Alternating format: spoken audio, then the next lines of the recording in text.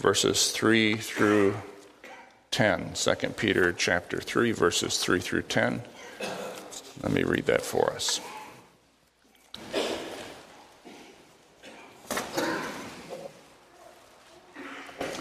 First of all, you must understand that in the last days scoffers will come, scoffing and following their own evil desires. They will say, "Where is this coming he promised? Ever since our fathers died, everything goes on as it has since the beginning of creation."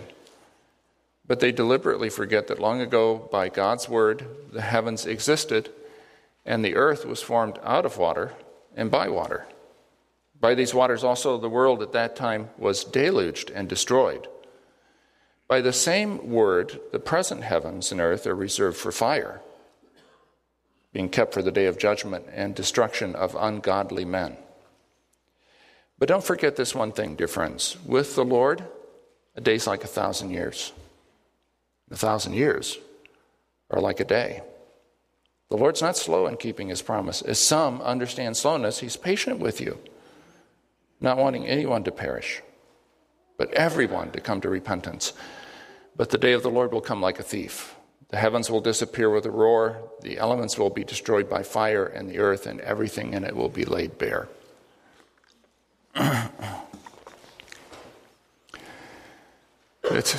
Today's the first Sunday of the Advent season.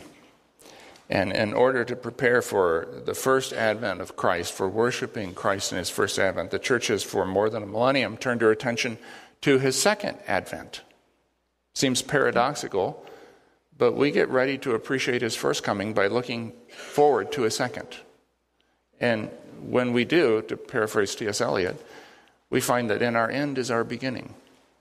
That beginning, the first advent with its prophecy, a virgin, an inhospitable town, and a manger, a hospitable heaven, angel choristers, inquiring shepherds, worshiping wise men, that beginning is inescapably linked to this ending.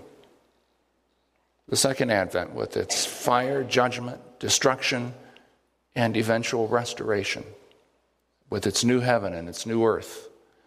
By considering our Lord's second advent, we gain understanding and appreciation for his first.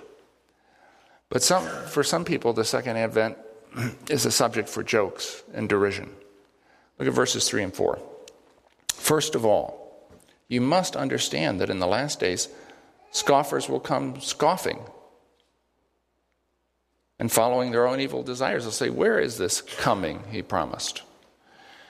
The NIV says that these scoffers follow their own evil desires. Whatever is contrary to those desires, they mock, they scoff at.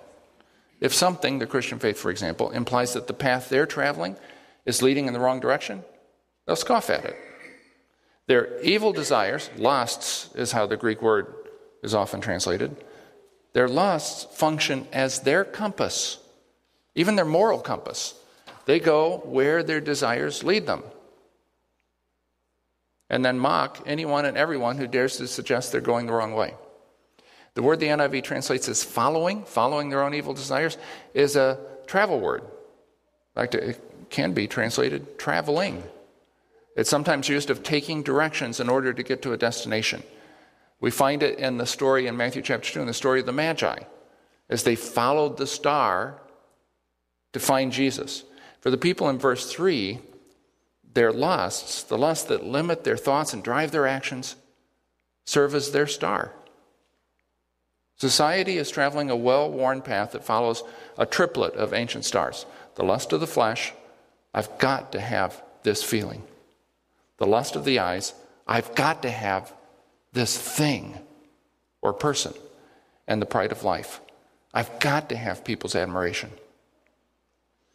It's impossible to follow those stars and follow the bright and morning star, Jesus, at the same time. Jesus is leading one direction, a direction marked by love and respect, but even more importantly, by reverence for God and his law, while these desires lead in another direction. The life well lived, that is the life of following Jesus, will always be a rebuke and a reproach to anyone who's following his or her own lusts. So what happens when people are following their lusts as their guide? What happens when they run into someone who is seriously following Christ? They scoff and they mock. And if you add a laugh track, you'll have the plot for almost all the leading sitcoms. Now, the reality is, and it's sad to admit, but the church has given people plenty to scoff about over the years. But in the last 20 years, something new to Western civilization has occurred. People have begun to mock Jesus himself. That's new. Last Christmas, the actor Johnny Depp he's in a band, he released a song that tells the story of Jesus getting drunk at a bachelor party and passing out. That kind of thing was unheard of a generation ago. There was a line that society wouldn't cross, but that line has become blurred. The TV show Glee features a character who's a cheerleader and the president of the Christian Celibacy Club. She loses her virginity to her boyfriend's best friend and then tries to convince her boyfriend that the child is his. The Office has a character that fellow characters, more importantly viewers, love to hate. Woman's constantly judging everyone, but is at the same time cheating on her fiancé. And of course, she's a Christian. That storyline's been around for a long time. In the 1970s, when I watched MASH, MASH had Frank Burns, Major Burns, married man serving in Korea with a Bible in one hand and a nurse in the other. TV's longest-running sitcom is The Simpsons, features a Christian neighbor who is the constant source of derision. TV writers routinely insert Christian characters into their shows just to have someone who is ignorant, sexist, and hypocritical to mock. Maybe they feel stronger if they have a straw man to knock down. Maybe it makes them feel morally superior. But mockers come mocking. Maybe the oldest gag in movies and TV is the religious guy who walks around with a sign that says the end is near. He was around way back in the 1930s, and he's still around today. In fact, this week, he's been around again. And it's easy to make fun of him. Ironically, if the guy who says the end is near happens to be a climate scientist, and he's talking about global warming and rising ocean levels, society deems him an intelligent person who's courageous enough to face hard facts. But if the guy who says the end is near is talking about the return of Jesus and the judgment of the world, he's scorned as a religious nutcase. But the Bible teaches that Jesus will return. And with the return of Jesus, the world as we know it, broken and damaged by sin, filled with hatred and selfishness, the world that we know will end. And a new world, a new heaven and a new earth will take its place. Well, even in Peter's day, the subject of the second coming of Christ was an attractive target for mockers. Look at verse 4. They'll say, where is this coming he promised? Ever since our fathers died. Literally, it's ever since they fell asleep. Everything goes on as it has since the beginning of creation. You know, and it's not just irreligious people who find it hard to believe that Christ will return. Even church members do. Now, why is that? I think, first of all, it's because they don't want to believe that Jesus will return and the world that we know is going to end. I mean, it's hard to believe something you really don't want to believe. Or to be more precise, it's easy to disbelieve something that you don't want to believe. But secondly, I think people find Christ's return hard to believe because their minds tell them something like this. But I've been on this earth for a long time, and still Jesus hasn't come. And it's been 2,000 years since he promised to come back. And if he hasn't come by now, I don't think he's coming. In other words, what they tell themselves is, everything goes on as it has since the beginning. But there's an error in that kind of reasoning, which Peter points out. Things have not gone on the same way since the beginning. God has interrupted the natural order in the past, and there's no reason to believe he won't do it again. Now look at verses 5 and 6. They deliberately forget that long ago, by God's word, the heavens existed and the earth was formed out of water and by water. By these waters also the world of that time was deluged and destroyed. Notice first that they deliberately forget. That's why I said people don't want to believe. They don't want to believe that the world's going to change. It's not something that they're comfortable thinking about. You could paraphrase the original language like this. It escapes their notice because they want it to. According to Peter, these scoffers assume that the world is unchanging. It's stable. It goes on always the same way. And if they're right, then the return of Jesus and judgment associated with it, and for that matter, any kind of intrusion of the supernatural into our world, simply can't happen. If they're right, the world's not that kind of place. But Peter replies, you're wrong. The world is that kind of place, the kind that is open to divine intervention. The world wouldn't exist if not for the original divine intervention, creation. And that's not all. There was another divine incursion of the highest magnitude. In the days of Noah, the earth was flooded in an act of judgment. And if God intruded into human affairs then, he can do it again. Now, Peter doesn't say it here, but the first 2 chapters overflow with evidence that he believed it. He believed that God had recently broken into the world in the incarnation. The birth of Jesus was an invasion. We get all sentimental about the birth of Jesus, that little baby. It was an invasion, a divine incursion into our territory. The scoffers, Peter says, are mistaken. Things have not gone on without change since the fathers died, nor will they go on unchanged, because in the future both heaven and earth are, this is verse 7, reserved for fire. In the days of Noah, the earth was flooded with water. In the days to come, the earth will be flooded with fire. The Old Testament often speaks of the fiery judgment of God, something that Peter's opponents willingly forgot. But that idea of this fiery judgment of God isn't just found in the Old Testament. It's found in the Qumran. The Qumran scrolls speak similarly of a final fiery judgment. But it's not just Jewish. The Roman philosopher Seneca taught that. The Stoic school taught that the earth would be destroyed by fire and then renewed. People across the ancient world, Jews and Gentiles, expected this age of the world to end in fire. Now, it's hard to tell whether Peter understood that fire to be literal. I mean, we approach things and say, well, it must be literal.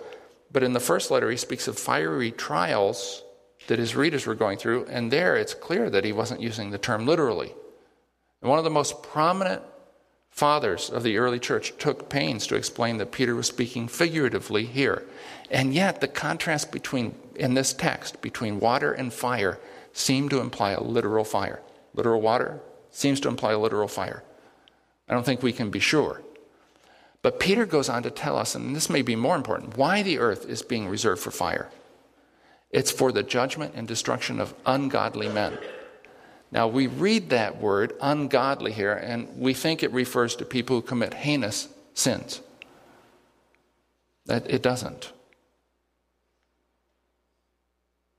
The people in mind here are people who go through their days and conduct their affairs and do so without reference to God. We think of murderers and rapists and people who deal drugs to children. But the ungodly Peter has in mind are our neighbors, our friends, our co-workers. The ungodly could even be us. If we go through our days as if God doesn't exist or has no claim on us. There's a possibility in the original language of this verse that I ought to mention. The destruction of ungodly men could refer to the destruction ungodly men endure, but alternately it could refer to the destruction ungodly men cause. In Greek, either is possible, whether it's an objective genitive or a subjective genitive. If the latter is true, St. Peter's thought would be that these ungodly men somehow bring about that cataclysmic, fiery destruction that precedes the new heaven and new earth. Now, I think that interpretation is unlikely, but it is possible. Now, I think it's understandable why people find it hard to believe that the world really is going to end. The world that we know it is going to end. We live in this world day after day for 7 or 8 decades, and things just seem to go on and on as usual. We say, I've been around the block a few times. I've seen life firsthand. And because we're such creatures of habit, we think we've seen all there is to see. Large-scale divine interventions like creation and the flood haven't happened in our lifetime or in the lifetime of our parents, grandparents, great-grandparents, great-great-grandparents. And since these things haven't happened in our lifetime, or in the lifetime of anyone we've ever known, we take it for granted that they can't happen. They won't happen. But to assume that such things don't happen because they haven't happened in our lifetime is to assume way too much. That reasoning is flawed. It would be like a man walking through the entrance to the Art Institute in Chicago. You go up from Michigan Ave and go in the entrance right there. And it'd be like a man walking in there looking down that first long corridor, which is Griffin Court, and concluding that the museum possesses no European modern art. But that man would be wrong. The European modern art is in a gallery on the third level. He doesn't even know there is a third level. Now, my illustration fails in this respect. It pictures an ignorance based on spatial limitations, whereas Peter's describing an ignorance based on temporal limitations. In our 70 or 80 years on earth, we've hardly gotten away from the entrance door of life. Of course we haven't seen everything. How could we expect to see the great incursions of God into the long corridor of history and prehistory even? Now Peter supports his argument with Scripture. Referencing Psalm 90, what's known as the Psalm of Moses, he writes, "But don't forget," remember the scoffer willingly forgets in verse 5. This is the same word. We must be intentional about not forgetting this one thing. Dear friends, with the Lord, a day is like 1,000 years, and 1,000 years are like a day. If 1,000 years is like a day to God, then your lifetime, say of 80 years, is something like a little less than 2 hours. What were you expecting to see on your 2-hour shift? Peter says the Lord is not slow in keeping his promises. Some understand or some count slowness. We count slowness relative to the brief lifespan we have on earth. God is working with a much, much longer time frame. 30 seconds is forever if you're waiting for a web page to load. But a year is no time at all if you're waiting for the Cubs to win a World Series. 10 years, 50 years. In this passage, Peter's told us what to expect. Jesus is coming, and with him the judgment and destruction of ungodly people. He's told us why it seems to delay. Our temporal scale and God's temporal scale are very different. Now he tells us who's delayed this promise coming, at least from our perspective. Verse 9, he, that is God, is patient with you, not wanting anyone to perish, but everyone to come to repentance. It's not because God is slow that the promise coming hasn't already occurred. It's because he's patient. He's waiting for everyone to repent. When people read the word repentance in verse 9, they automatically and unintentionally, I believe, think of it as a negative thing. Oh, repentance. But repentance is a grace. It's a gift. It's a wonderful, irreplaceable thing. In repentance, we see, perhaps for the first time in our life, the world and ourselves truly. It's like getting a new pair of eyes. You know, people now do get new pairs of eyes. Over the last few decades, surgeons have been able to perform total eye transplants. And they've done a few dozen such transplants on people who were born blind or who became blind when they were very, very small children. And for those people, for the first time in memory, images of light and color stream into their minds. And when that happens, I can hardly even imagine, they experience a kind of euphoria. But it isn't long before frustration sets in for them. They're trying to live with this new thing that they have, and it's overwhelming. In an article called Into the Light by Robert Kurson, I've read what it's like for most newly sighted people. Even though they now see, their brains don't know what to do with all this sudden and overwhelming flow of data, visual data. They are not able to do the things that we do without ever thinking about it. They're unable to perceive height and distance and depth. They're often unable to detect gender by sight. They don't know how to distinguish between something that's important, like an oncoming train, and something trivial, like a buzzing fly. It's just more visual data. Many newly sighted people don't feel like they belong in the same world with people who can see. And family members who are expecting this instantaneous transformation often despair over the slow pace of change in their lives. Repentance is like that. We begin to see truly, which is a priceless gift, but we're not sure what we're seeing.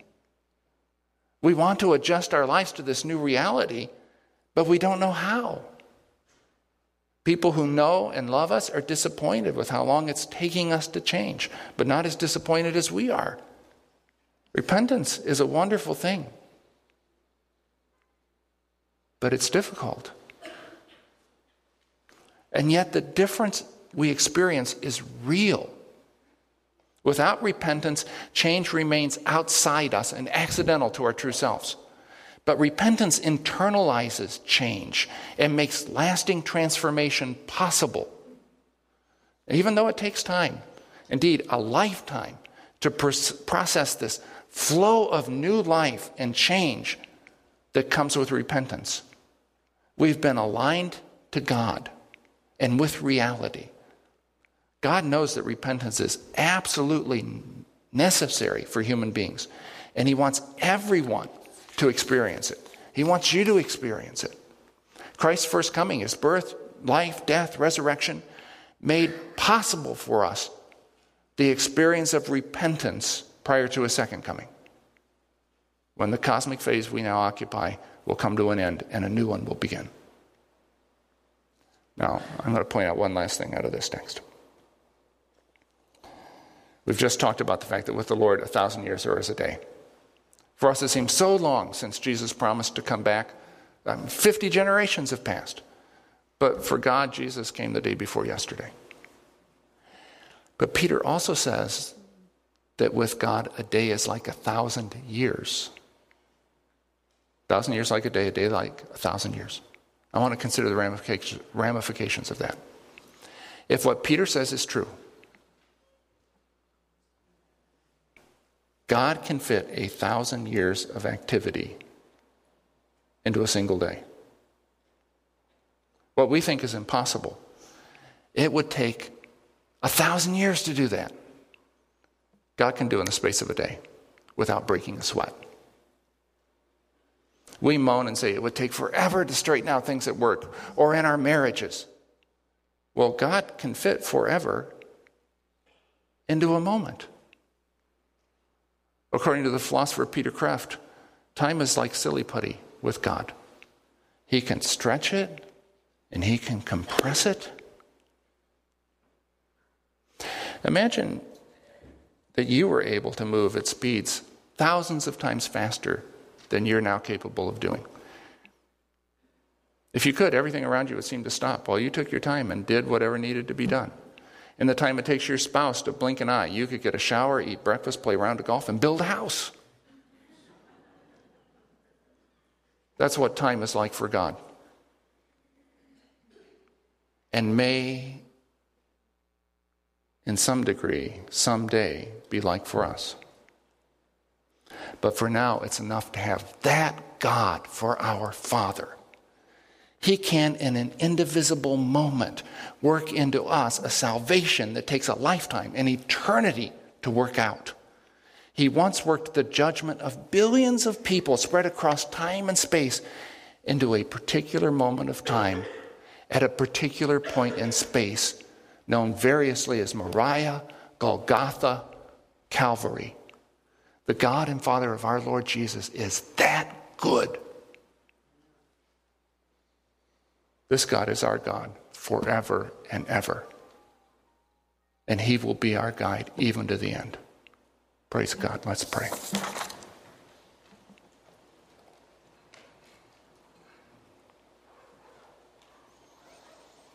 Lord, you know us because you made us, but also because you became one of us. You know what it's like to have time pass and not just remain.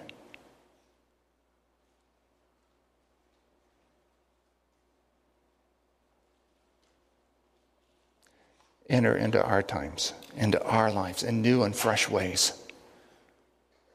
Working, restoring, renewing us. Preparing us for the sake of our Lord Jesus, in whom we pray. Amen.